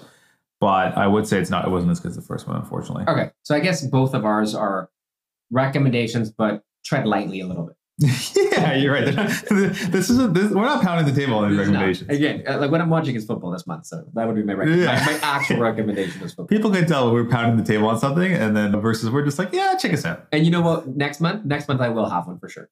Because next month Drive to Survive comes out. Does it actually? This season, February. Yeah.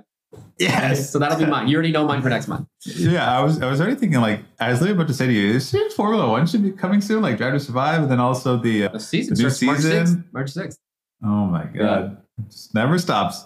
All right, Oscar. One thing I wanted to talk to you about before we sign off for this episode is I gave Brad a 6-month probation period, and I said we need 6 episodes from this guy. You were. I was on Mr. Optimistic. Yeah, you were Mr. Optimistic. After one episode, you're like, "Oh, bring Brad on. He's amazing. Sign him permanently." I said, "Let's calm down.